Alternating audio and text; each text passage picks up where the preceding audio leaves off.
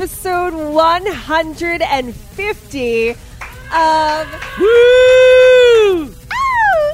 the Throwdown Thursday podcast. My name is Ashes Von Nightmare. You can call me Ashes Von Nightmare. I am the mistress of Merlot, the Real Housewife of Transylvania.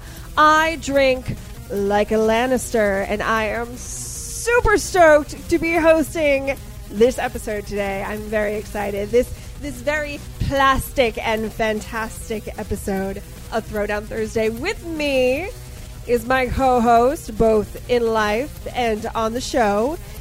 He is nerdy. He is angry. He touched a shark 2 times a couple weeks ago. Ladies and gentlemen, it's Patsy the Angry Nerd. I touched a shark and I liked it. Something. I'm gonna tell you about it. I also touched some rays and they were flapping. I don't know how the song goes. So. That was a good job. Good job. We also have the most extraordinary producer in podcast in studio today.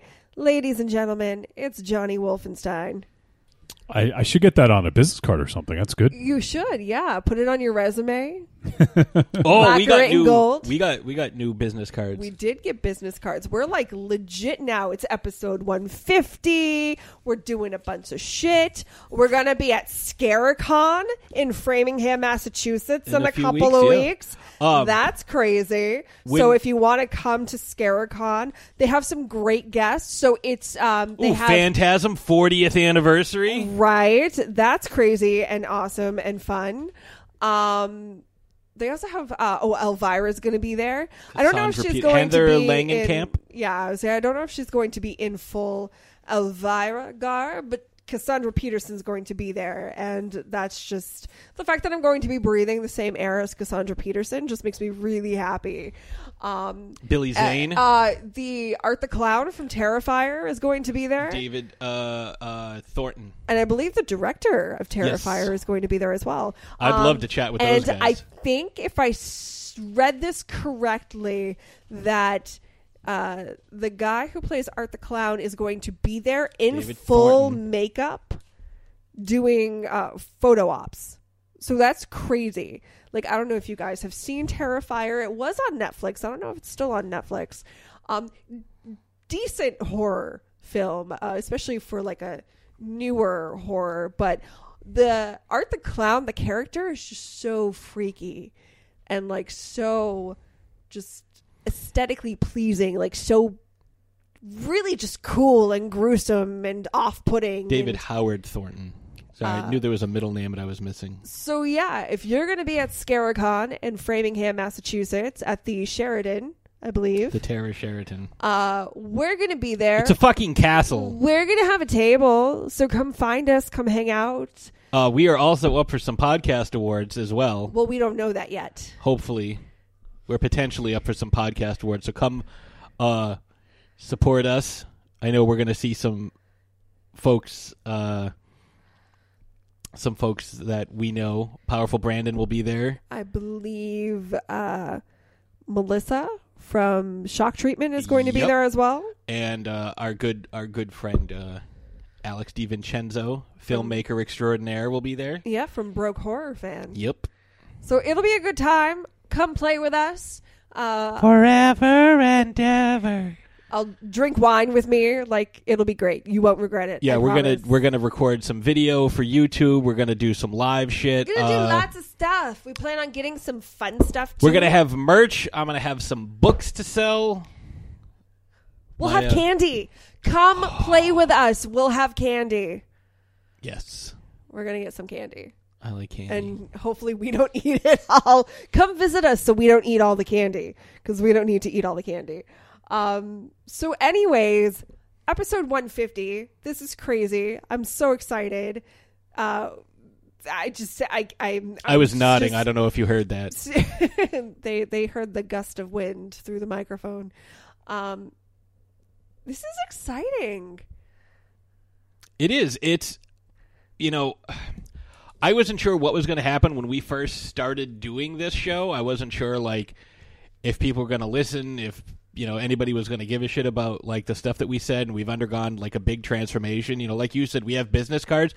Our old business cards were literally cards that I got before Ashes and I even started dating, and I just kind of like made stickers that said Throwdown Thursday on the back and stuck them on the back of my business cards because we're just like, oh, we didn't get business cards again. Oh, because we weren't sure how like legit we were going to be. But then like we start getting all these really awesome guests. We had the Megalodon crew on. We had Michael Price on. Like, we're starting to get some legitimacy here. It's pretty great. Like we have a lot of like, cool people that like us. And we have listeners, and I look at our stats every week. We have listeners, and I want to make a point to thank all of our listeners that are like internationally. Like we have folks that listen in, Egypt. We're very big in Scandinavia. Finland and Sweden and Norway and Denmark. It's really cool. Like we have listeners on every continent except Antarctica, so we got to do a penguin episode so we can get the. Oh my god! I know I keep saying that. We have to do the penguin. So we spoke last week about going to the aquarium for Patrick's birthday present day, and obviously he loves seeing the sharks. He loves seeing the shark exhibit that they had there. They have penguins, and I'm not just talking like a couple of penguins. They have 3 different species of penguins. They have a lot of penguins. Like when you first walk into the aquarium, it's like, boom, penguins.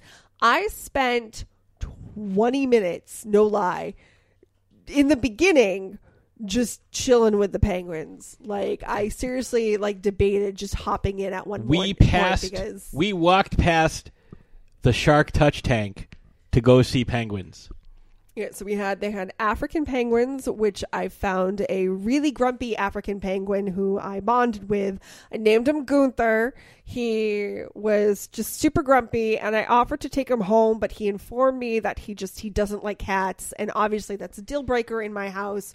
So it just wasn't meant to be. But we parted ways on a very good note.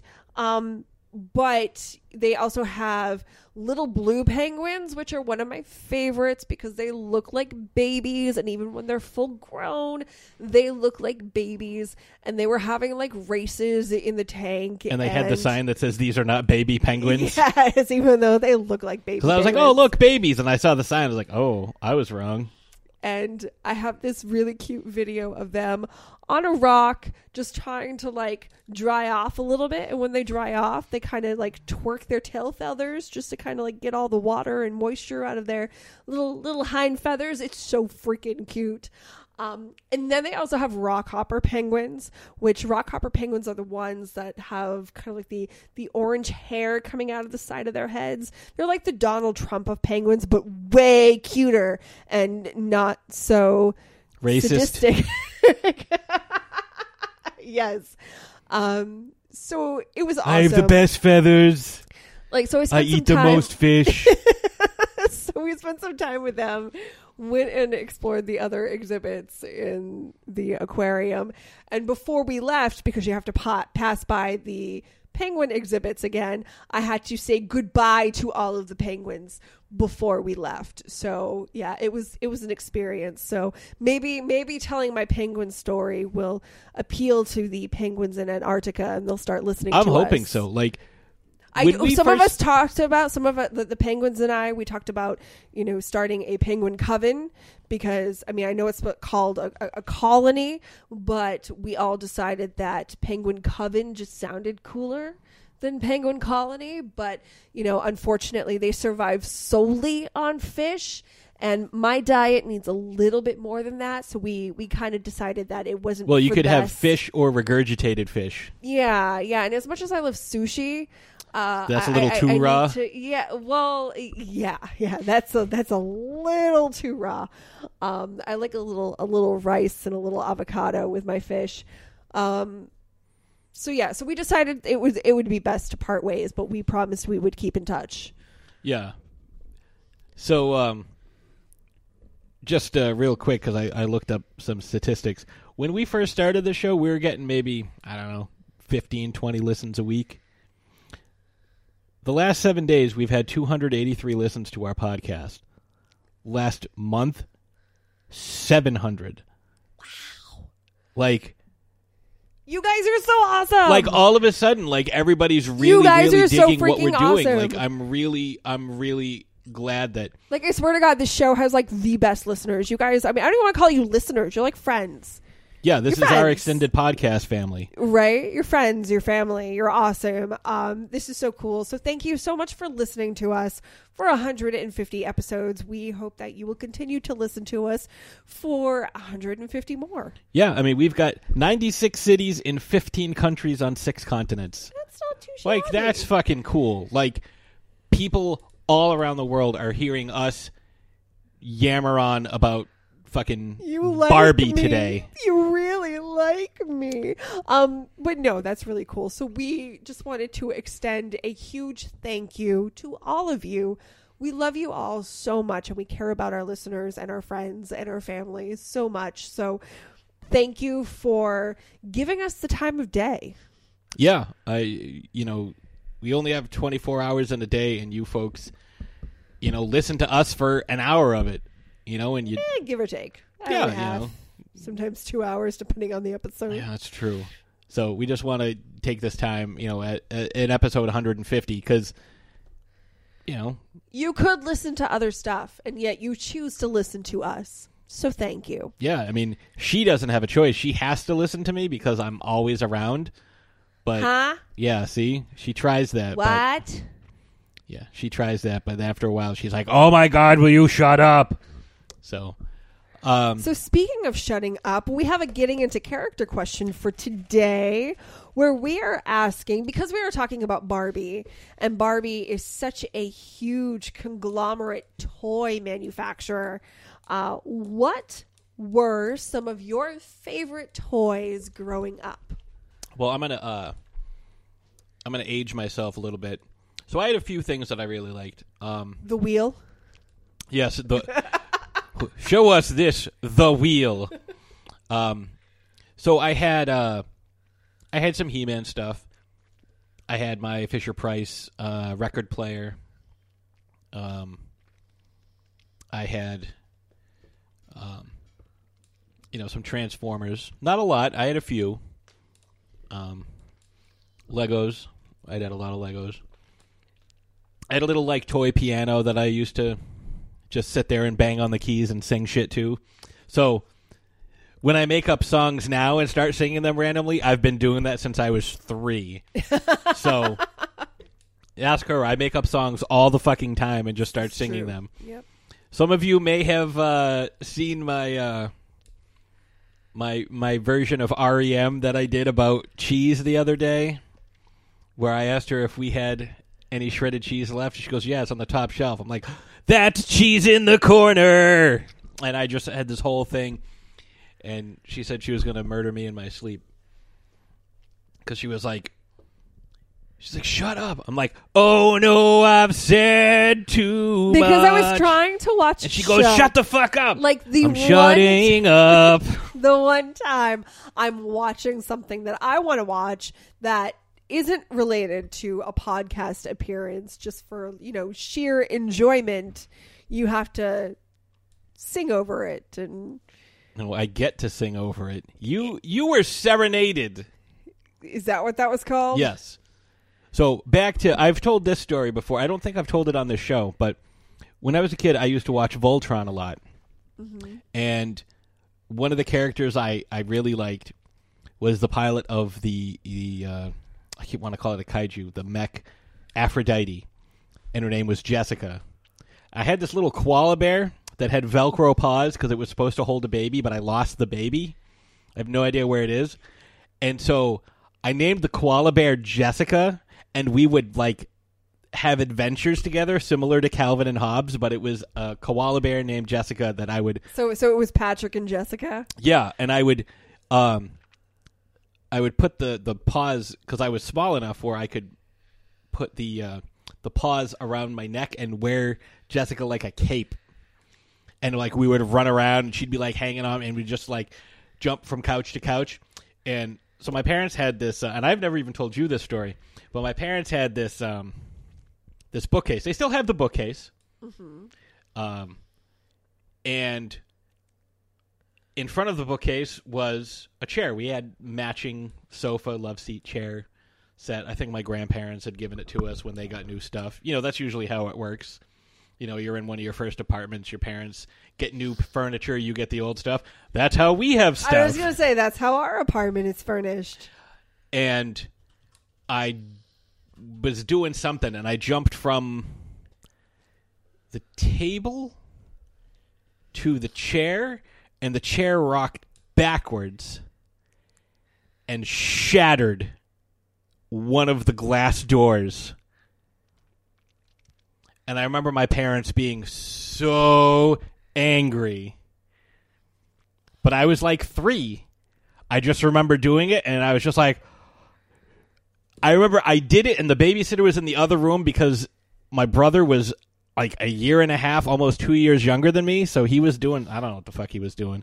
But he was running off. Yeah, doing like toddler shit. I don't know. He's probably... I mean, he definitely wasn't eating a squashed piece of cat shit that looked exactly like an Oreo but tasted terrible. Not that it was ever me or anything. But oh no, you never did that? No. Which is how I know it tasted terrible. Because I did that. I'm not dumb. So he was off doing like whatever shit he was doing, and I smashed, and I was trying to come up with a way that I could explain how I did this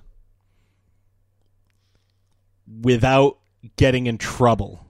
Did you blame Jessica? No, I didn't. No, even at that age. No. Even at that age, I also used to. I used to sneak food. I used to get up in the middle of the night and I would open up a bottle of soda to the point where like it didn't crack the. You know, like when you twist off the top. Like the top of the cap separates from the bottom little plastic piece. Yeah. I would open it enough so it wouldn't separate, and I would just chug out of the 2-liter so my parents would come out and it would look like this completely open, this completely sealed thing, but there was, a significant amount of soda not in there. Did you do that? No. And it was like, there's no way you can prove I did. That's still closed. I didn't drink that. And I would eat cookies and things. See, I was a very intelligent child. I remember getting up early once, and there was a can of Pringles on the living room coffee table, and I was so excited. I was like, "Oh, I'm gonna eat all these fucking Pringles." I mean, I didn't swear because I was like 3, but I'm like, "Oh, I'm gonna eat all these fucking Pringles. Like whatever's in there, I'm eating it. I don't care." And it was like 4 a.m, and I opened up the can, and it was empty. And in the top, my parents had left me a note, because I could read at a very early age. I mean, not anything super complex, but they left me a note that said, "Ha ha, Pat." And I read that and knew what it meant. And I was very disappointed, and I told them so when they woke up later. I was like, "I got your note. That wasn't funny." So your favorite toy when you were younger was Pringles. Food? A can of Pringles? But no, I'm just, I would have adventures with all my little animals, and Jessica was my favorite stuffed animal. So, how about you? I know that I fucking rambled on for a while with that. Yeah, what else is new? I don't know. So I had a few. Obviously, Barbie is the big one. I don't so much remember my first Barbie. I just remember Barbie, like, as far back as my earliest memories go. I just always remember Barbie being a huge part of my life. But I also loved Cabbage Patch Kids and My Little Ponies. I had so many My Little Ponies. I loved My Little Ponies. The original ones from the 80s. And what's so great right now is because it's the 30th 35th, sometimes 40th anniversary of some of these toys, they're coming out with like reproductions of certain things. So I was actually able to get a 35th anniversary repro of the Moon Dancer unicorn, My Little Pony. She has pink and purple, like a mane and tail. She's white, and she has a glitter moon with stars on like her hind legs. She was awesome. She was my favorite. What was her name? Sprinkle Tits? I just shut up. Oh, sorry, she's a horse. Sprinkle Teats? Moon Dancer. Professor Clip Clop. Oh my god. Clip Clop, y'all. But there was one guy in particular who has been in my collection I shouldn't say collection, but who I've had since I was 4 years old. Bear. So he is about 30 years old now. I got him as a present from my aunt right before we were set to move to Guam. So kind of like a little side story. My dad was in the Air Force, so we traveled around a lot. And when we were in between being Deployment? stationed different places, he would try to work in some time within that travel time to visit family back up in Massachusetts. So my parents are from Massachusetts. I am not, but obviously this is where I live now. So he would try to kind of work in some vacation time within the travel time to be able to go to, seeing as we were already, flying, driving, doing our thing, go visit some family and then travel to our next destination. So he had received orders for Guam. We were all moving overseas. It was a big move. I had never been on a plane before. I was 4 years old. I was terrified, but so excited. My aunt gifted me with the probably greatest gift I've ever been gifted. A teddy bear. His name is Bear. I know I was really, really, really original. And actually, no, his full name is Cuddle Bear. So yeah, I know I was really original and quick-witted with the names when I was younger. But anyways, we call him Bear for short. He's always been Bear. He has been in several carry-ons. He's been on several flights. He's been halfway around the world and back. He's been to college. He's been I still sleep with him every night. No shame. So have some kids kind of have like their like a blanket or blankie that they kind of grow attached to. Bear was my attachment, and he's always been my security blanket, and he's just so cool. So yeah, he's gotten a little old. He's a little worse for wear. He could use a good shampooing, and he definitely needs a new updated wardrobe, but he's still cool, and I still fucking love him, and we still snuggle on the couch and watch Sex and the City, and we still... He's a total Samantha. Bear loves RuPaul Drag Race just as much as I do. And yeah, so I kind of wish my aunt was still around too, so I could be like, see, he's still with me. He's still my buddy. Did he sing you the song? What song? Guamish Paradise.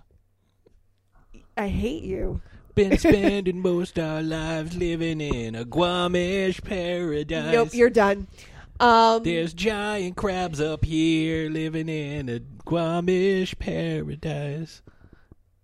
Nope, you're done. Drink coconuts, not beer, living in a Guamish paradise. Oh my God, Wolfie, can we cut his mic, please? We surf upon the turf. No, you're done. You're done.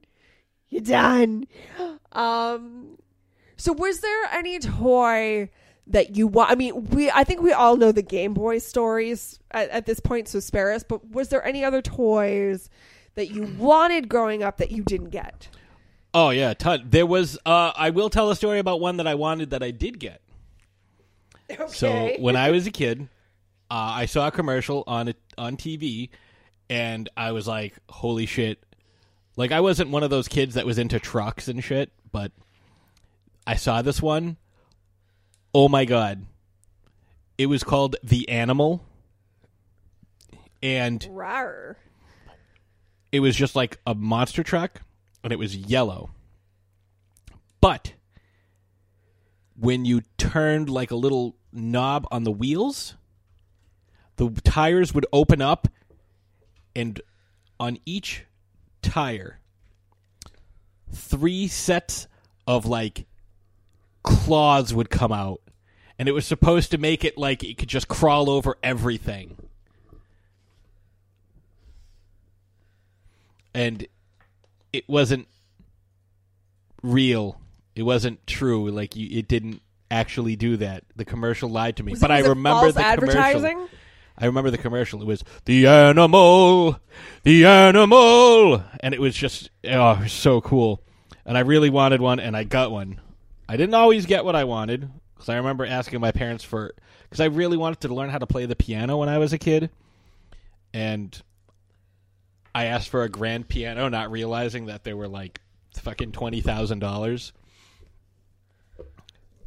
But how about you? Did you ever have something that you wanted that you didn't get? Yes, actually. So I think we all know by now that I'm a huge fan of Jem and the Holograms. And I was as a child, too, even though it came out. It debuted the year that I was born. But thanks to replays and whatnot, some of my earliest memories are watching Jem and the Holograms on Saturday morning cartoons.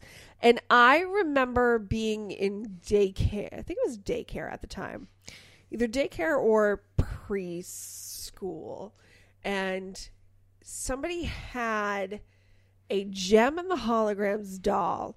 Now, this wasn't just any Jem and the Holograms doll. This was the Jem and the Holograms doll. So it's the Jem doll where her earrings, you press a switch on her back and her earrings lit up.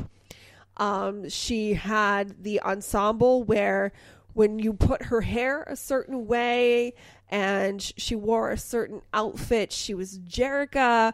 But then when you let her hair fully down and you put her in the other outfit with like these crazy metallic pink heels, she was Jem.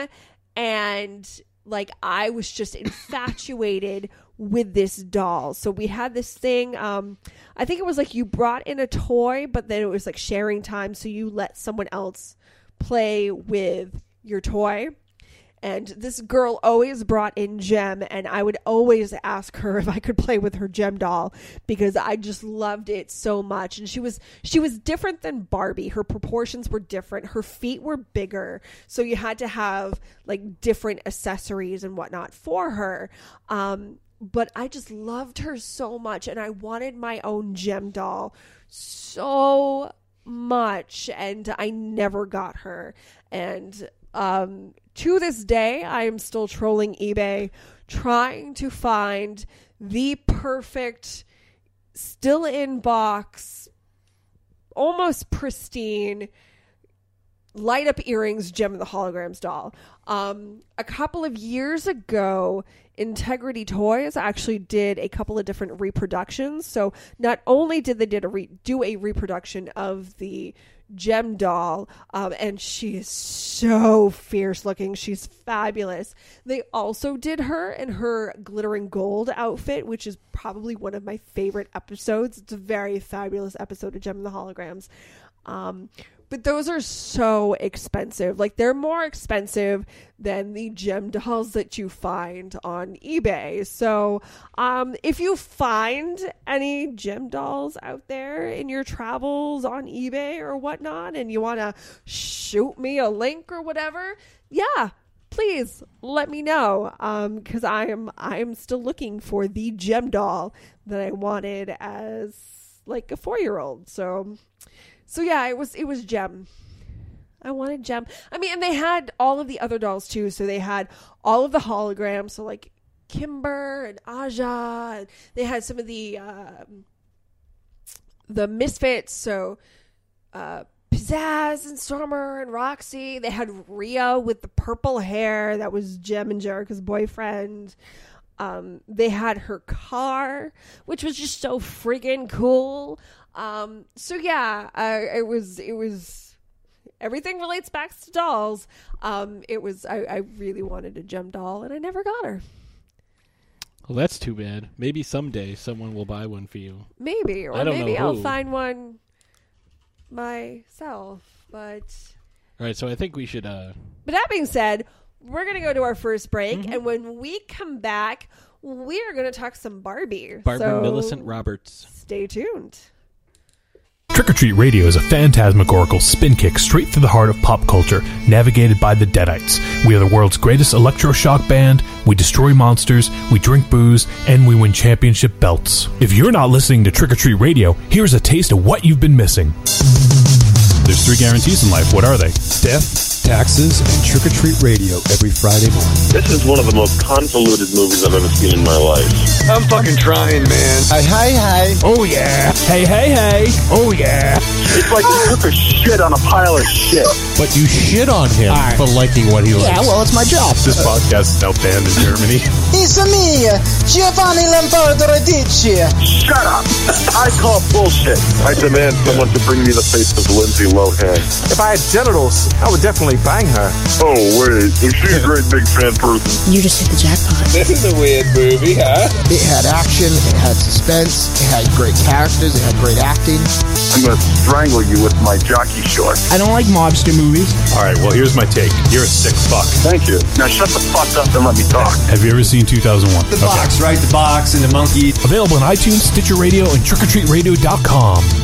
Arrivederci, douchebag. Hi, I'm Mike Price. I'm a writer on The Simpsons. I co-created F is for Family.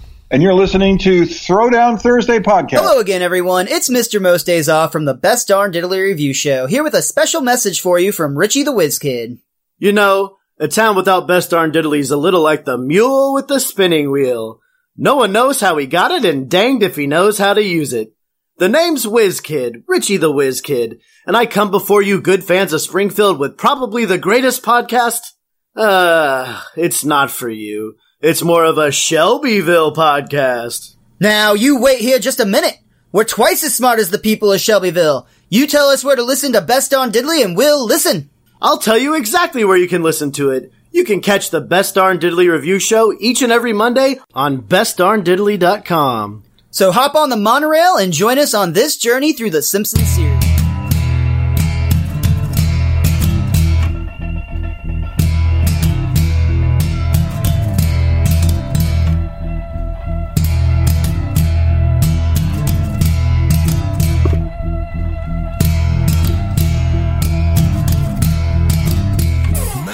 And we are back. So today we are talking Barbie. Everything and anything Barbie. Now, before we get started, I kind of want to ask you a question, Patrick. Yes. What was like your first exposure to Barbie? Do you have any memories of Barbie? Did you ever play with Barbie? I mean, my mom had like a bunch of like old dolls and stuff that she was like, "Oh, do you want to play with some of my old dolls?" And I was like 3, 4, and I was like, "Yeah, I don't care," because I had those and I had my He-Man guys. Because at that point, you know, I was not raised as, "Oh my God, you can't play with a girl doll. That means you're gay." You know, whatever. Who fucking cares? Like, my favorite show was, you know, He-Man, and I watched Jem, and I watched She-Ra. I was like, I don't care as long as the character is interesting. What does it matter? Mm-hmm. So I had, you know, some of my mom's dolls because she wanted to show me, and like this is what I used to play with. This is what I had for toys, and I would play with them. I didn't care. You know, they would a lot of times get into fights with He-Man. Who would win? It depends on what the storyline was. Okay. But it was the way you were able to pose some of the dolls. you could get some really cool moves. Like you could get a guy and like throw them or carry them. Like I could balance them and I would like kind of pose them. Like, you know, Barbie's like carrying He-Man over her shoulder, or like, you know, He-Man's fighting the Iron Sheik, because we had like the big rubber wrestling guys too. Yeah. So everybody got into the action. Like sometimes, you know, if Barbie needed help, Battle Cat would come in, and sometimes Barbie was a bad guy, sometimes Barbie was a good guy, sometimes He-Man was. It is, you know, I had a rich imagination. Like, I didn't always have the greatest grasp on things. Like, I had this big coloring book that was based on a Spider-Man comic book the first time he fought Dr. Octopus, and there were no words.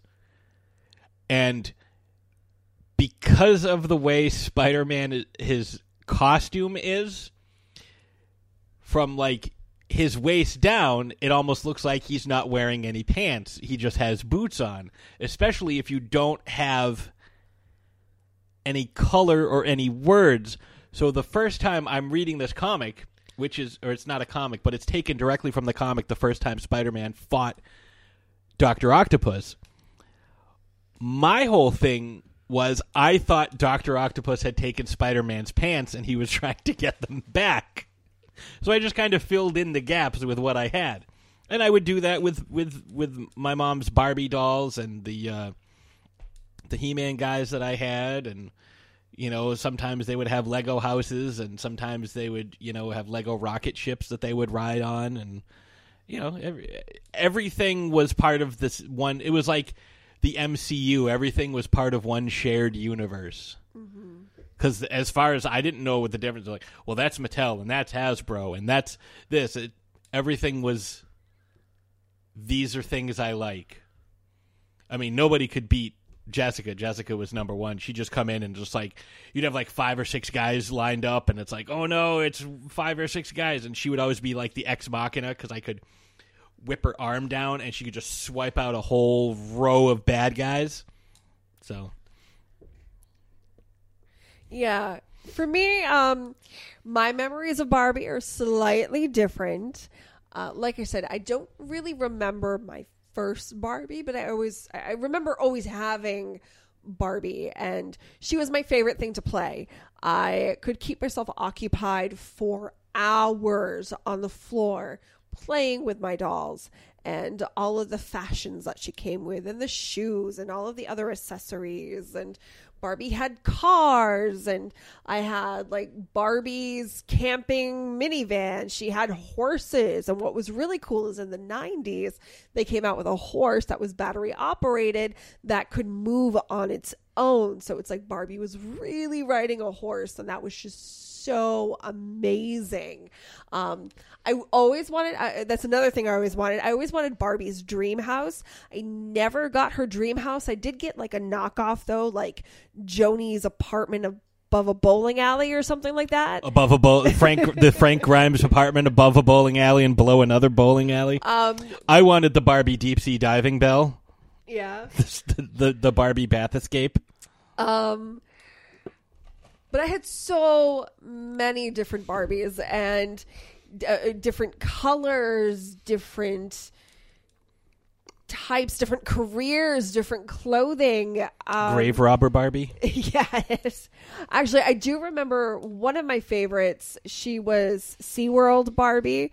So she was dressed in a like hot pink scuba suit, like wetsuit, and that was just so cool. And her legs looked like a black sparkly wetsuit, and those were her legs. So if you got them wet in warm water, they were like the black wetsuit, but if you got them wet in cold water, it was like a wet black suit. No. If you got them wet in cold water, it went to like flesh tones. So that was kind of cool. And she came with an orca that was her friend.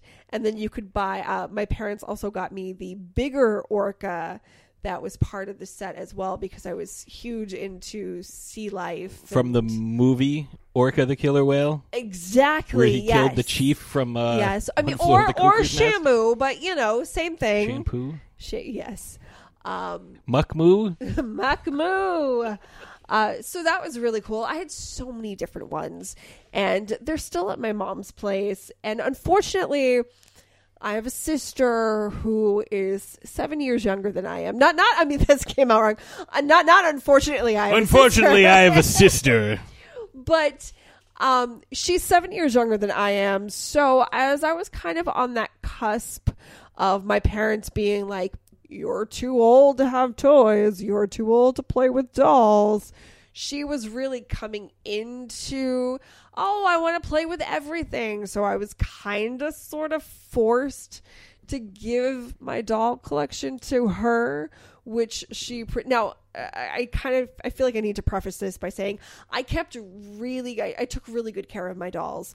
The hair was always nice, the clothes were always kept, everything. I had like a trunk that I kept all of the dolls in, and then I had a separate bag, kind of like an old diaper bag that I used to keep all of the clothes and accessories and stuff to. I kept the house pristine, because I did have a Barbie house. It just wasn't Barbie's dream house, but it was still pretty rad. I kept all of that really nice. Her cars were always just perfectly kept, except for the ones that I took in the bath with me, because those, like, regardless of how well you try to keep them, they just get all like mildewy and whatnot, and then they just become like permanent bath toys. But anyways, I had to give them all to her. And my younger sister, I love her dearly, but every time I think of this, it makes me really angry. She cut Barbie's hair. Some of my Barbies are now bald. She took markers to their hair. She took markers to their clothes. She cut their hair. She cut their clothes. She really didn't take the care that I did with them. So needless to say, my doll collection has greatly dwindled in population thanks to the hands of my little sister. But yeah, that'll happen.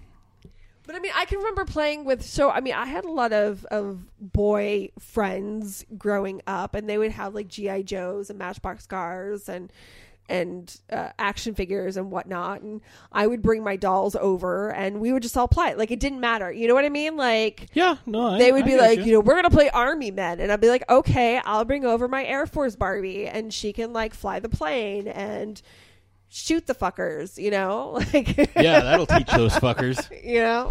So anyways, getting into a brief history of Barbie and how she came to be. Ruth Handler and her husband Elliot founded the toy company Mattel in 1945. 14 years later, Ruth would introduce Barbara Millicent Roberts, better known as Barbie, to the world.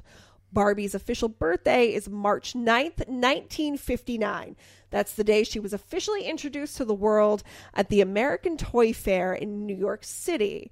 Ruth was inspired by watching her daughter play make-believe with paper dolls of adult women. She also realized there was an important niche in the market for a toy that allowed little girls to imagine the future. Barbie's appearance was modeled after a doll named the Bild Lilly, which had been inspired by a German comic strip character. Originally marketed as a racy gag gift that men could buy in tobacco shops, the Lilly doll later became extremely popular with children. Mattel bought the rights to Lilly, and then Handler created her own version. So Handler always saw Barbie as a reflection of the times, with the first doll mimicking the glamour of the 1950s, with stars such as Elizabeth Taylor and Marilyn Monroe. In its first year, 300,000 Barbie dolls were sold. The first Barbie doll, which is an iconic doll, there are two different types. There's a blonde and a brunette, and they have on the black and white strapless bathing suit with a pair of black stiletto peep toe like sandals. That doll originally sold for $3. But a mint condition doll today can fetch more than $25,000, which is why I don't have one. When Barbie first burst into the toy shops, the doll market consisted mostly of babies designed for girls to cradle, rock, and feed. By creating a doll with adult features, Mattel enabled girls to become pretty much anything they wanted. Over the span of her existence, Barbie has had over 200 careers. She broke the plastic ceiling when she went to the moon in 1965, 4 years before Neil Armstrong. Since then, she has been everything from a doctor to a paleontologist to a rock star to a computer engineer. Barbie's on-again, off-again longtime boyfriend, Ken Carson, was introduced 2 years after Barbie in 1961. Ken was actually named after Ruth's son. So she named Barbie after her daughter and then named Ken after her son. So she kind of kept it all in the family, which is kind of nice. To counteract criticisms that Barbie was solely a sex symbol, in 1963, Barbie's best friend Midge Hadley was introduced. A year later, Barbie's first little sister was announced, Skipper Roberts. In 1960, that was the one that I played with. You played with Skipper? Yeah, that I didn't think of the word until Barbie you just said has a lot of siblings. So obviously, Skipper was the first, and then in the 90s, I think like the early 90s, Stacy was introduced, and Stacy was spelled Stacy with a C-I-E at the end, which I just thought was so rad. And then I think it was it the mid 90s or late 90s, early 2000s?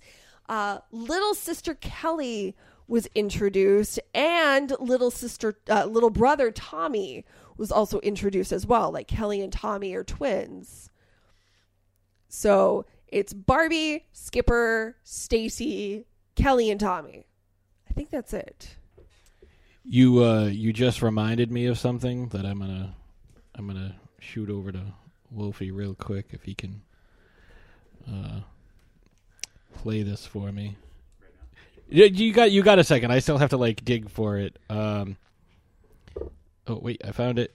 If you can, it's a YouTube clip, but like you naming all those things reminds me of this thing that I just sent to Wolfie. So if we can play that. Hey, kids, we're eating dinner tonight. Come on, Tiffany, Heather, Cody, Dylan, Dermot, Jordan, Taylor, Brittany, Wesley, Romer, Scout, Cassidy, Zoe, Chloe, Max, Hunter, Kendall, Caitlin, Noah, Sasha, Morgan, Kira, Ian, Lauren, Hubert, Phil.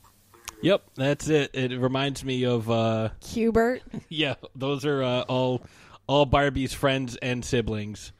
Hubert, Phil, Zoloft. Zoloft, yeah. I don't know.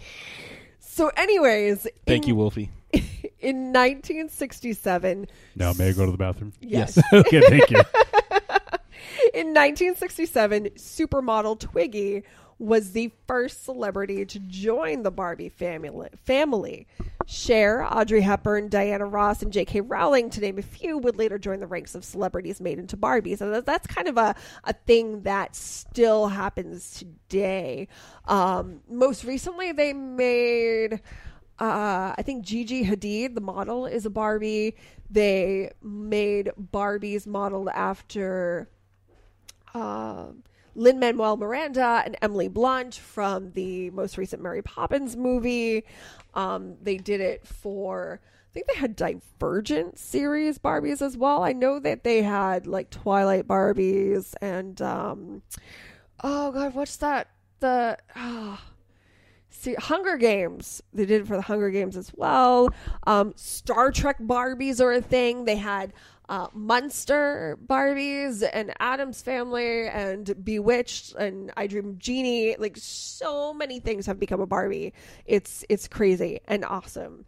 So while there had been other African American dolls in the Barbie collection before, including Barbie's friend Christy, which was introduced in 1968, an official African American Barbie wasn't created until 1980, alongside a Latina Barbie. The same year saw the first of more than 40 different international Barbies released to date. Barbie's appearance had been changed many times, most notably in 1971, when the doll's eyes were adjusted to look forward rather than having a demure sideways glance of the original model. Starting in 1987, Barbie has expanded into a media franchise, including animated films, television specials, video games, and music. Now, that's because in 1987, Barbie was losing sales to, I believe it was Hasbro who put out the Gem and the Holograms dolls. It sounds about right. Barbie came out with its own thing called Barbie and the Rockers, which was still awesome. Like, I didn't view it as competition. Rip off. Oh, excuse me. Shut up. I didn't view it as competition. I viewed it as, oh my God, I want it all. Imitation is the sincerest form of flattery. But it was done differently. Like, it was done so differently. So that's where the music comes into play. Barbie, just like the Gem and the Holograms dolls were released with cassette tapes from, including music from the television show, they turned Barbie and the Rockers into, I think, it wasn't a show, but I think it was kind of like a limited animated short. But anyways, they kind of did the same thing. They included with the dolls were cassette tapes of these Barbie and the Rockers songs. So that, it was cool. It was all fun. It was just awesome. So anyways, jumping a bit, Barbie did a lot of things in the 90s. The 90s saw the first disabled Barbie. There was a Barbie who was in a wheelchair, and that's was met with a lot of controversy because a lot of parents were like, well, why would my child want to play with a doll that's in a wheelchair? And Mattel was like, well, there are girls and kids out there in wheelchairs who would like to be represented. So that was a thing. And my personal favorite are the dolls of the 90s because, I mean, that's what I remember the most. That's what I played with the most. But also I found, looking back on it, there was a lot of diversity within the Barbies in the 90s that wasn't really brought to much attention. I guess that's what I'm trying to say. Like, it wasn't met with a lot of critical acclaim, like what I'm going to be talking about in a few minutes. So in 2009, Barbie celebrated her 50th birthday. The celebrations included a runway show in New York for the Mercedes-Benz Fashion Week. The event showcased fashions contributed by 50 well-known haute couture designers, including Diane von Furstenberg, Vera Wang, Calvin Klein, Bob Mackie, who has a beautiful line of Barbies. I forget how many are in his collection now, but the Bob Mackie dolls are just absolutely stunning. And Christian Louboutin. Mattel produced a bald friend of Barbie named Ella. This was created to help young girls with cancer, and only a limited number were made and distributed directly to hospitals. Responding to a petition from a cancer patient mother, in 2014, Mattel agreed to produce more Ella Barbie dolls. Clad in a black and white swimsuit, reminiscent of her first outfit from 1959, Barbie made the cover of the 2014 Sports Illustrated swimsuit edition, which was quite controversial, and we will talk about that in a little bit. In 2016, Barbie fashionistas were introduced to the world. They came in 4 body types, 7 skin tones, 22 eye colors, and 24 hairstyles, addressing longtime criticism that the dolls did not accurately reflect the diversity of the modern woman. In 2018, Mattel released a new Inspiring Woman collection that features 3 groundbreaking history-making women, Amelia Earhart, Frida Kahlo, and Katherine Johnson. They're also making more. I believe they also made a Misty Copeland Barbie. She is like, she's famous for being a black ballet dancer. They made some of the... I can't remember if it was the most recent Olympic gymnastics team. I'm trying to remember. It was either the most, one with Allie Reisman. Maybe not her. Maybe it was the one like the team before that, or maybe it was. It might be Simone Biles. I don't know. I would need to look that up. But in 2019, with the marking of Barbie's 60th anniversary, Mattel released a new Barbie body type that featured a smaller bust, less defined waist, and more defined arms. The addition was just the latest in Barbie's expanded line, featuring a wider range of body shapes. So, included in all of this, just some fun facts. Barbie has had over 40 pets, including cats and dogs, horses, a panda, a lion cub, and a zebra. She has owned a wide range of vehicles, including pink Corvette convertibles, trailers, and Jeeps. Oh, I had this really cool Barbie Jeep once.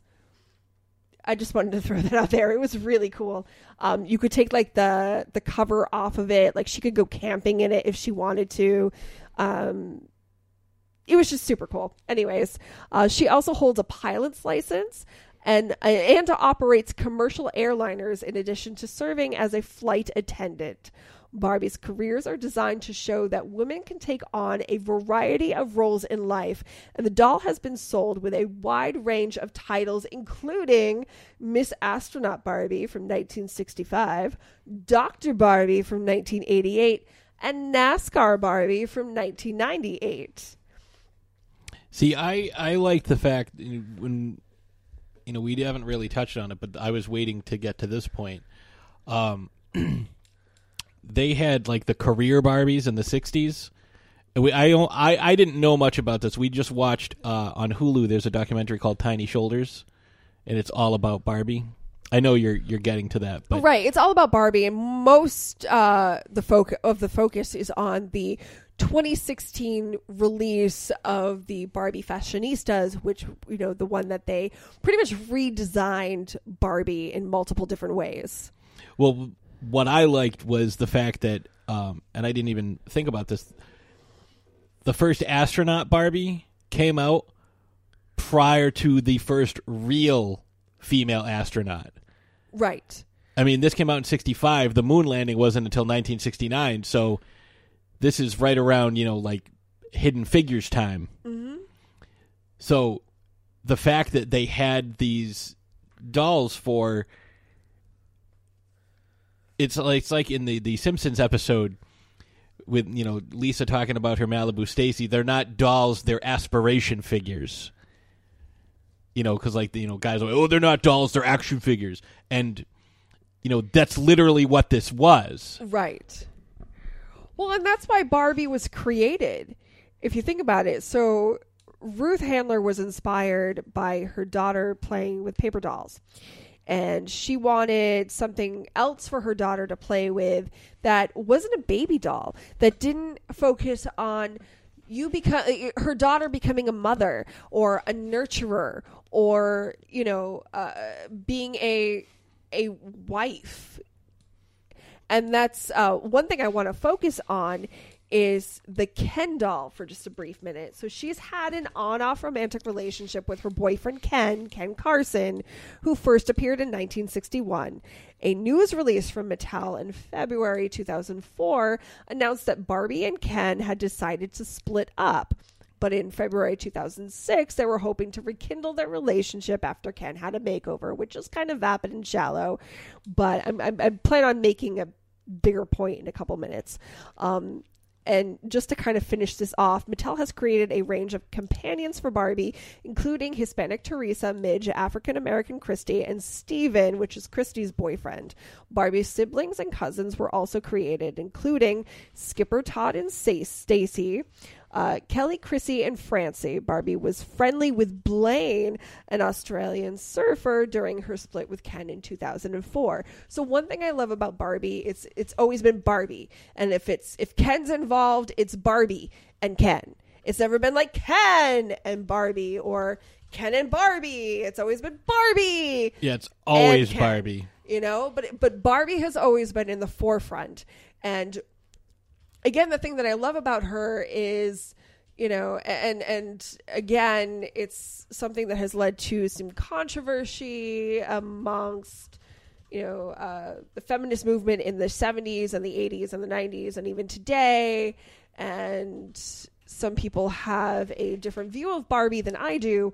But I loved the fact that it was her. And that's it. It's Barbie. Barbie can be anything she wants to be. She can wear anything she wants to wear. She can be with whoever she wants to be with. If she wants to be dating Ken, that's cool, but she doesn't have to. If she wants to go to the mall with Midge, she can. That's fine. Like, it's not focusing on, and I think it was it might have been the 90s. They had like pregnancy, like mommy Barbie, where like the baby was in the tummy and then you could take the baby out of the tummy. It was weird. Okay, Mattel definitely had some misses. It was really weird. But you could take the baby out of the tummy and then she could be a mommy, but it also wasn't like discouraging girls from being maternal and nurturing and whatnot, but it was showing you that, hey, you have all of these options. You can be an astronaut, you can be a doctor, you can be a stay-at-home mom if you want to. And that's the thing, if you want to, it's okay. You know, some of the controversies that surround Barbie are, you know, pretty much pertain to her size, as it relates to an actual person's size, and her body proportions. I'll say lack of diversity of Barbie when she came out. Well, and the thing that I learned from watching this documentary, and apparently there had been many tries over the years to sort of expand upon who Barbie is, because there's something for, you know, like, this is Barbie and we are, you know, this is what she looks like. You know, you can have the friend and you can have the, you know, the cousin and the brother and the whatevers, but Barbie is the focal point. So when they were finally getting to the point of wanting to change the actual Barbie, not introducing a black friend or a handicapped friend or an astronaut friend, whatever, when they wanted to change Barbie herself, people were so resistant, because there are these people that, you know, it's like anytime you try to make a change to anything, you know, you have these purists come out. It's like, but this is always how it's been. And it's like, right, but that's not what life is anymore. So if they, you know, they wanted to, and it was, again, this is all about everything that they had to go through just to make these changes, and they wanted to, like, let's make a curvy Barbie, and they talk about, like, how do we word this? We have to say it the right way so it's pleasing to parents, you know, and it's, you know, because they're not going to call her thick Barbie or, right, they're fat Barbie, chunky Barbie, you know, you have to come up with a word that is, you know, pleasing to people, because there's always going to be somebody who finds fault with what you do. Oh, absolutely. And they got a lot of negative press on this, but they also got a lot of positive stuff, because it's like there's a tall Barbie and a shorter Barbie and curvy Barbie. And the features of these dolls, so they have, you know, Barbies that have Asian features, and they have Barbies that have, you know, it's not just a typical Barbie that they just made changed black. different. Yeah, that they made a different color. They actually Right. changed the features to the appropriately facial structures, resemble. the eyes. Yeah, it's Right, not like so- they repainted it differently. Right. So because they wanted girls and women to see these dolls and be able to see themselves in them. And I guess for me, that's one of the reasons why I've never had an issue with Barbie. Growing up, I did get made fun of for playing with Barbies. And I did have some friends who didn't like Barbie because, well, she's too skinny and this isn't realistic and blah, blah, blah, blah, blah. But I could always divorce myself of the idea that she was realistic because she was a doll. She was always a doll to me. I never played Barbies and said, well, she's me. I would, give my Barbies really cool names and, kind of project a little bit of who I wanted to be when I got older or who I envisioned myself being as I got older on these dolls. But I was never one to be like, this doll is me. I am this doll. This is what I want to be like, because it's a hunk of plastic. It's not real. Well, what I was trying to say is like, when you see this and, because people are like, why have you done this yet? It's so overdue. Like, why isn't there more representation? As they were making, like, they showed how they make each mold and how they have the designers drawing things. And then, like, as they're going step by step, like, here's the 3D model.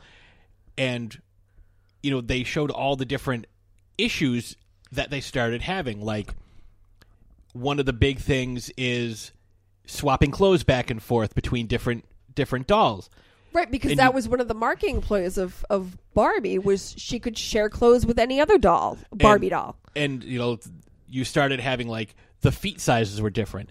And then now you have to start changing the accessories because the regular Barbie would fit in, the car and the house and the bathtub and all this stuff. But now you have to start changing it because does the tall one fit in the car? Does the curvy one fit in the car? Now, the tall one's too tall to walk through to go through the doorway without having to duck down. So now you have to implement all these changes. And even the designer, I forget the guy's name, even said, like, in it wasn't in an interview. It was just like in one of these like pitch meetings. He was just like, wow, like I didn't realize that this was so difficult. No wonder why no one's done this before. Because it was this massive undertaking that took over a year.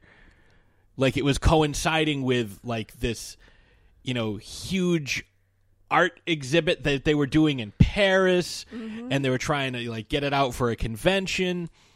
And so they had this, everybody was like on edge because they had just done a big interview with Time and they were wondering how Time was going to portray it, and I think the article they said was a Barbie for everybody, and it was really positive. And, obviously there were some people like, why do you have to change this?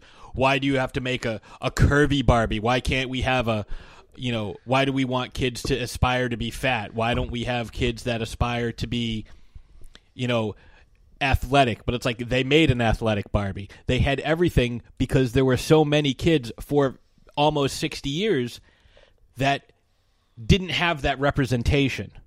Mm-hmm. So now they're getting all these different versions of this classic character, and you're seeing, like, one of the things that they did was they had kids' reactions to it. And there was this one little girl that was like, oh, yeah, I like her because she's curvy because I'm what you would call curvy. She couldn't have been older than, 9? She's like, yeah. She's like, she goes, but she's not. She's got muscle. And she, like, holds up one of the traditional Barbies. She goes, see this? She doesn't have any muscle. And just kind of, like, flung it off screen. Mm-hmm. She's like, I like this one because this one more represents me. And it's like, that's the fucking point. Right. For so long, not everybody is like this tall, skinny, blonde with impossible proportions. Because, they were like, oh, the boobs are too big, so they made the boobs a little smaller. But then they made the waist even smaller. And it's like, you're not going to get that unless you're, like, extreme corseting.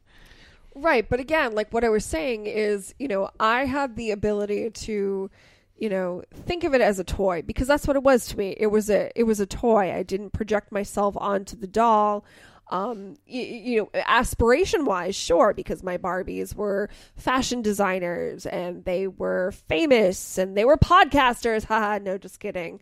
Podcasting wasn't a thing back in the 90s. But anyways, she was famous. She was single. She was doing her thing. She was a friend. She was fabulous. Like that's the thing. Like she was just fabulous, and I was able to kind of really get out a lot of my creativity playing with these dolls. But they were never more than just dolls to me. They weren't aspiration figures to you. They were just a means to express your but imagination. I mean, there are girls out there who use it as such, who were like, oh, I want to be just like Barbie, and strive to... That fucking guy that turned himself into the human Ken doll through... I think the... insane amounts of surgery. Only negative impact Barbie had on me growing up was in the 90s, the big thing was My Size Barbie. And the grab of that, like the allure of that, was you were able to wear, or you were supposed to be able to wear the clothing that Barbie was wearing. Like Barbie came with clothing so you two could match and stuff. And being a chubbier child, that clothing never fit. And that was the only disappointment I ever had with Barbie, was because I was just a little husky as a child, and I never fit. And granted, I never got one of those dolls. It was always my friends had them, and they fit into the Barbie's clothes. So, I would try to fit in, and I never fit. So, which is probably why they don't make those dolls anymore either. I haven't seen a My Size Barbie in couple of decades. See, now what they do is they make the princess dresses. Like our niece loves the princess dresses, but they make them, they don't put them on dolls, but they're the same dresses that the dolls have. Right. It's so you can dress like Anna and Elsa and whoever the fuck typical else. One size fits most, and and now it's more inclusive. Well, I mean, now it is. Now That's you what can I'm actually, saying. now you can actually find you can different match sizes. your doll, but right. But now you can actually find different sizes of these princess dresses as well, which is fantastic. So you can find the dress that your doll is wearing and match them. Right. But, but again, this is something that they did away with a long time ago because it worked for a hot minute, but then it didn't. So that's really the only negative experience I ever had with Barbie. But again, I never blamed Barbie. I was just like, oh, well, I'm just different. I'm too not big to wear this. Right. It was just, I just accepted it. But, I never wanted to be, actually, no, I take that back. I did want her makeup. So didn't they have a makeup Barbie They had thing? So many makeup. So they had the head that came with back when I was younger, they had so it was a bust, so it was from the shoulders up, this big Barbie head. You could style her hair. She came with all these different accessories. She came with different earrings and necklace and stuff that you could put on her, and she came with fake makeup.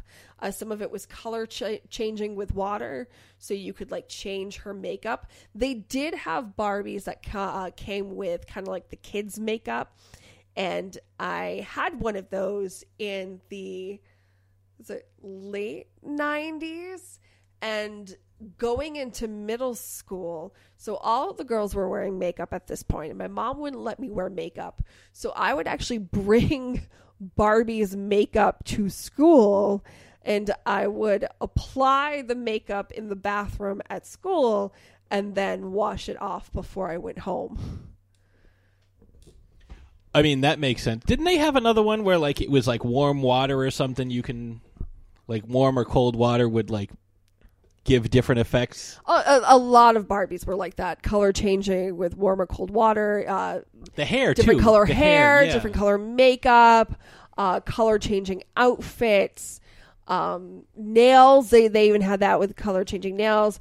they had my sister had this doll. It was like temporary. It was Tattoo Barbie, and she came with a bunch of temporary tattoos that my sister decided to stick all over her face. So I should tell my sister that she started a trend with today's SoundCloud rappers. But anyways, so there's been a lot of controversy around Barbie and her appearance and the potential negative effect that it would have on young girls. But again, like I said, I have a hard time relating to that because that wasn't me. I didn't experience that. I saw all of the, and still continue to see all of the good that Barbie offers. And the fact that, and of course, like now we have more dolls on the market. There were the Bratz dolls of the early 2000s. Mattel has also introduced the Monster High dolls, which I think are just so freaking cool. They just warm my icy little horror. You have a couple of them. I have the vampire one, yes. What's her? Laura? Draculaura. But yeah, I think that if Barbie continues to progress forward, and part of the reasons why they did all of these changes with Barbie was the fact that they were exhibiting, they were having, it was low sales, ultimately. It was money that forced the company to make changes because they weren't making as much revenue as they were in previous years, especially what they were making in the 80s and 90s.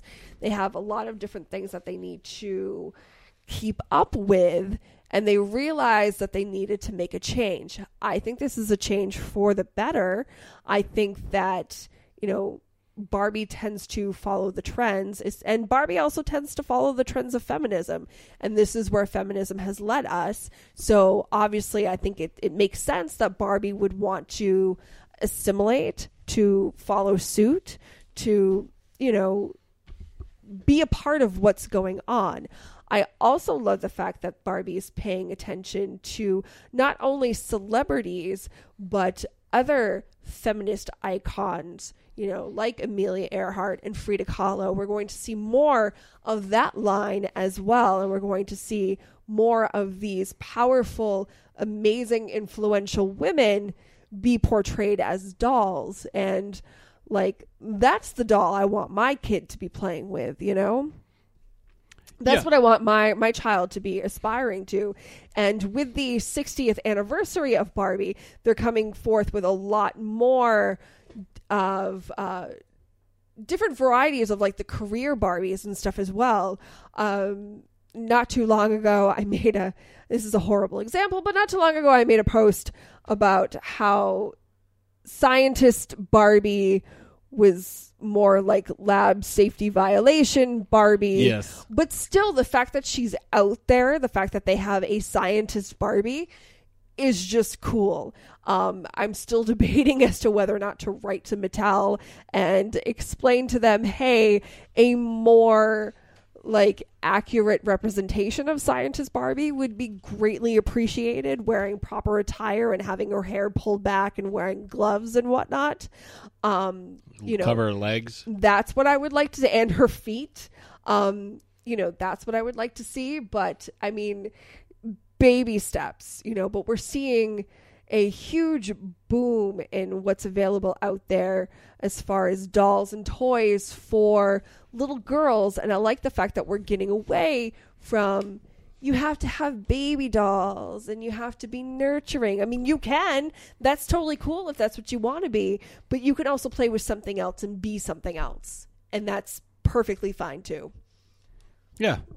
So I think that's a pretty good. Yeah, that's a pretty good spot too. That being said, if any of you out there have anything to add to this discussion, definitely hit us up on Facebook or Twitter or what have you. Send us an email, and so I think with that being said, we will take a quick break, and when we come back, we got a new battle to throw down. That's so right. Stay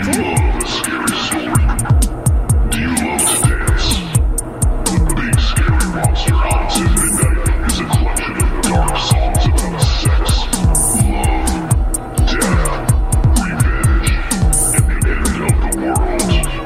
Brought to you by the world's greatest monster hunting electroshock band, the Deadites.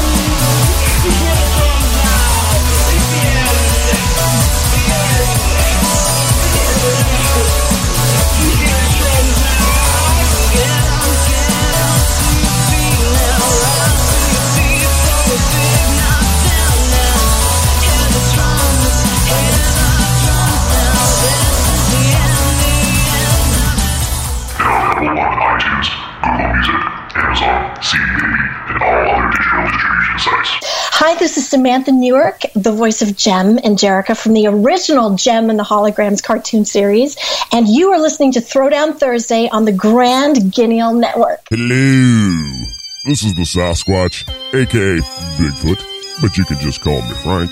And when I'm not stomping around the woods throwing rocks at hunters, I like to listen to the Paranormal Punchers podcast. That's right, Paranormal Punchers. They talk about all things paranormal, and they're hilarious. Go find them on iTunes, Stitcher Radio, Google Play, and ParanormalPunchers.com. Patrick Rahal in the motherfucking house. Patrick Rahal in the motherfucking house. Patrick Rahal in the motherfucking house. Patrick Rahal in the motherfucking house. Oh my God, turn that shit down. And we are That's back. the best song ever. It's debatable. So we're back. Thank you to... Oh, I almost did an Endgame... Not an Endgame, a Game of Thrones spoiler. But I almost... I won't... I'll write it down so you can see it later. Okay. Oh, good thing you caught yourself. Yeah, I don't want to ruin anything for anybody. Yeah, no, we're not jerks, or at least we're not that kind of jerk. We're a different kind of jerk. We're not going to spoil things for you. We're just going to be jerks in other ways. So anyways, we have a brand new battle to throw down this week. We do. We have some battle music that we can play up for you from our good friends Enchanted Exile, and more on them in a moment.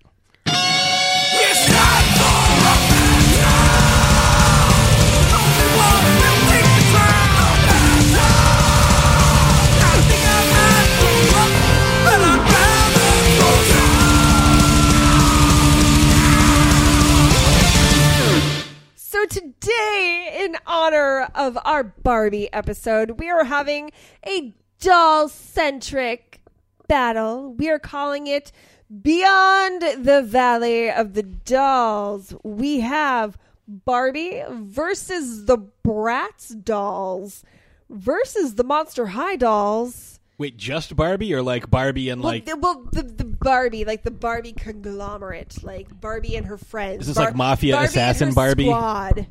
Yes, Godfather Barbie. SEAL Team 6 Barbie? Yes. Versus the Monster High dolls at a pool party. Anything goes. Who do you think will win? Be sure to sound off on our polls on our Facebook page, and we'll post that on Twitter as well. Mm-hmm. Let us know, who do you think would win? So it's a pool party to the death. Just add to the death to anything. It's like, yesterday it was tacos to the death. That sounds painful. So I am happy to announce that next week, like I was saying about these gentlemen that we just heard from Retro Enchanted Exile, are the gentlemen from Retro Red Octopus. Correct. And they are going to be in studio with us next week because we are going to be talking some giant kaiju to get you ready for Godzilla King of the Monsters. Oh my God, Godzilla! So we are going to give you some background on Mothra, Rodan, Ghidorah, I almost said Gamera, Ghidorah, and the big man himself, Godzilla! Dr. Serizawa. So I'm so excited. This is going to be so much fun. yeah, and It's going to be a lot of monsters. I get to have you watch a bunch of Godzilla movies that you haven't seen. Godzilla, I'm so excited. Bring it on. And yeah. Can we talk about Minya too? If we just sitting here lonesome because I got no friends. Yeah, I don't know if I want to talk about him. He's a fucking chump. But yeah, so we're going to be talking about that. But first, we have some science stuff to talk about today. Science! From the blackness of space, timeless from the void, you terrified to learn of Patsy's science facts. Okay, so because I just got to see a bunch of sharks and everything last week, I'm going to talk a little bit about sharks because I really like sharks and rays. And sharks and rays are essentially they're related. They're very similar. They have Are they cousins? Yeah, I guess you could say that. And they both tend to exhibit some interesting behavior. But one of the things we learned about the rays while we were at the aquarium in Boston was, now we know that rays can be dangerous. Stingrays can be dangerous because they have the barb, and unfortunately that's how the world lost Steve Irwin, because he got a stingray barb through the heart. And what we learned, because they had like a little demonstration when they were feeding some of the animals on top of their 20,000-gallon tank. They had people asking questions. I didn't get to ask any questions because there were a bunch of little kids, and I'm a nearly 40-year-old man, and it was better to let the kids ask the questions. But they asked some really, kudos to those kids because they asked some really good questions. And one of the questions was, how do you keep the stingrays from, because what they do is, because they have this 535-pound turtle, and what does a 535-pound turtle eat? Whatever it wants. So they have to distract the turtle by throwing him. She likes Brussels sprouts. Mm-hmm. So they were throwing Brussels sprouts and stuff to keep the turtle at the top of the tank, because they have a diver actually go into the tank and almost hand feed some of the fish. And one of the kids asked, how do you keep the stingrays from injuring you? Because there were a few in there.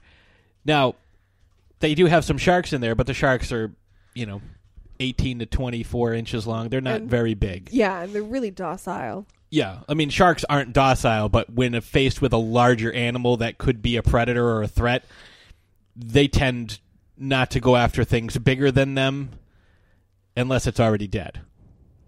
They tend to go after stuff smaller than them, which, if you're a 16-foot shark, that opens up a lot of possibilities. So they said, well, how do you keep the rays from hurting you and jamming you with the barbs and stuff? So what they do is they actually periodically will trim the barbs on the stingray. They trim it down all the way to a tiny nub. And apparently it's like keratin, the same stuff our fingernails and hair are made out of. Yeah. So it doesn't cause them any pain, and it just continues to grow like our fingernails and hair. So they just clip them down periodically to make sure that it's safe and the animals, aren't going to hurt each other or any of the guests or the divers that are in there feeding them. So it's a safety precaution, but it's also something that doesn't cause the animal any harm, because in these big tanks, it doesn't have to defend itself from anything. There's no predators. So I thought that was very, very interesting, and that would I didn't know that was even possible. I didn't know that was a thing. I'm thinking, taking away a stingray's sting or a barb is like declawing a cat, which is cruel and painful. Mm-hmm. But nope, it's just like clipping your cat's fingernails. That's all it is. So that's my science fact for today. Very cool. So I got wine.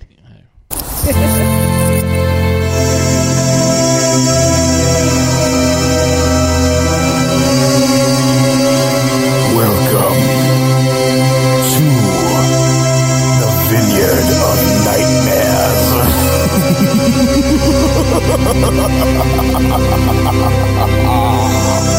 With Ashes for Nightmare. So as we head into warmer weather, I know that people like to switch up what they drink. So summer tends to bring more rosés and Moscatos, more kind of like refreshing wines. A far cry from the deep and bold reds that the winter months bring. But some of you may be asking, well, Ashes, what should I drink now? It's not summer yet, but it's definitely not winter anymore. Is there a type of wine that kind of marries the two, the nice dryness of a red, but the sweetness of a rosé together in one bottle? And my answer to you is yes. Yes, there is. I am coming to save the day and tell you all about White Zinfandel. Most importantly, Sutter Home White Zinfandel. Well, you may be asking yourself, Ashes, why Sutter Home specifically? Well, because they are the brand who created White Zinfandel back in 1972. It was an accident made by one of the winemakers that it turned out to be a happy little accident. That's that's what Bob Ross would have called it, a happy little accident. And he decided to work with the accident that he made and try to perfect it. And in 1975, Sutter Home's White Zinfandel was released. Now, other vineyards and winemakers have since copied suit and created their own. But I feel like if we're going to talk about this one specific kind of wine, we need to talk about the OG brand that created it. So Sutter Home White Zinfandel. It is the perfect blend of dry and sweet. Now, although it's called a white Zinfandel, it is in fact more of a pinky rosé color. It is very nice on the palate in the fact that you can either drink it at room temperature or you can chill it. It's very versatile with different foods that you can eat it with. It pairs well from everything light to like fish dishes, to heavier dishes like pasta, and even like red meats and spicier dishes and whatnot. So if you're looking for something that kind of gets you out of the bold reds of the winter, but you're not quite prepared to drink the sweetness of the rosés and the moscatos of the summer, I highly suggest that you pick up a White Zinfandel. And may I recommend the Sutter Home White Zin, because not only is it typically between $5 or $6 a bottle, which is crazy affordable, but they are the winemakers who created the White Zin brand. And if you're going to drink something, you might as well drink the original. See, I thought you were going to talk about the stuff they drink beyond the wall, that type of White Zinfandel. No. Yes. No, not That's why not it's the pink, not because the it's ground up flesh of zombies. I would say not the Tormund Giants Bane special. No. White. WIGHT. Oh, that kind of that white. kind of white. White Zinfandel. I don't think they're quite partial to a nice glass of wine. No, you grind them up. That's why it's pink. You grind up the flesh of zombies. It's more like a slurry. I don't know if the flesh of zombie would it be like more like a. It's more like a slurry. Blue? It's more like or a like slurry. a white. Yeah, it is a white. But who's on first? All right, so I think that's a pretty good place to stop. We want to thank you all for joining us for episode 150. What? And again, join us next week when we will be talking some kaiju. Yep, joined by the Retro Red Octopus gents. Before you guys sign off, congratulations on 150. Thank you very much, Wolfie. It's I just read an article recently that said their article was written like several months ago, so I'm sure it's changed since then, but there has been like 540,000 podcasts, different like podcasts out there, not episodes, just shows. And I can't remember, I forget the percentage now, but it was something ridiculous, like 90% of them, like a really high percentage pod fade after before the 7th episode. That's crazy. Wow. Well, it's a lot of work and it's a lot of determination, and it's not a lot of gratification while you're building up. Right. Yeah. So I mean, guys, like your show, you got 353 coming up, or 353 or 354. 3. Sorry. So you got 353. You got our buddy OTC Bill with what are they at, like 9,412 something episodes? Like that. They're like on their like 11th year. Yeah, wow. So they've got like 600 episodes. And by the way, if you're not listening to these guys, you should be, because their Trick or Treat Radio is just great, and Outside the Cinema is very entertaining. Talk Without Rhythm, Like, with El Goro. If it wasn't for those shows, like, we wouldn't exist. So, blame them. It's all your fault. So I just wanted to say that before you guys signed off. Well, I Great. appreciate Thank it. you should be so proud. much. We are. appreciate that. We've Thank put a you. lot of time and effort. It's not always super easy and It's barely an inconvenience. super difficult, very much an inconvenience. No, but it's something that, having a podcast is a lot of fun, and it's something that you kind of have to grow with and evolve with and not be resistant to change and, just strive to make this monster your own. It's like the advice I was given, because on one of the, I think it was like the third or fourth podcast I was ever on, so I was like hardcore neophyte at this point. Oh, wee babe. And I had been on one show. I did one episode of Trick or Treat Radio. I don't know if I've ever mentioned this before, but I did one episode of Trick or Treat Radio, episode 68, so almost 300 fucking episodes ago. And then I was invited on to do the Elm Street Kids with Myers and Wiley. And on one of the first shows I did with those guys, fucking El Goro was on and Steven Scarlatta. And it's like, I'm a fucking rookie. I've never do this. Like, I am so far out of my fucking league. And El Goro said to me, he said, listen, there's a million people that do what we do, but nobody else has your voice.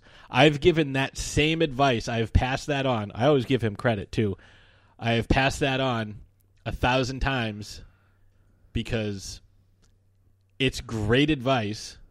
And if you're ever like really nervous about something like that, just think about it this way.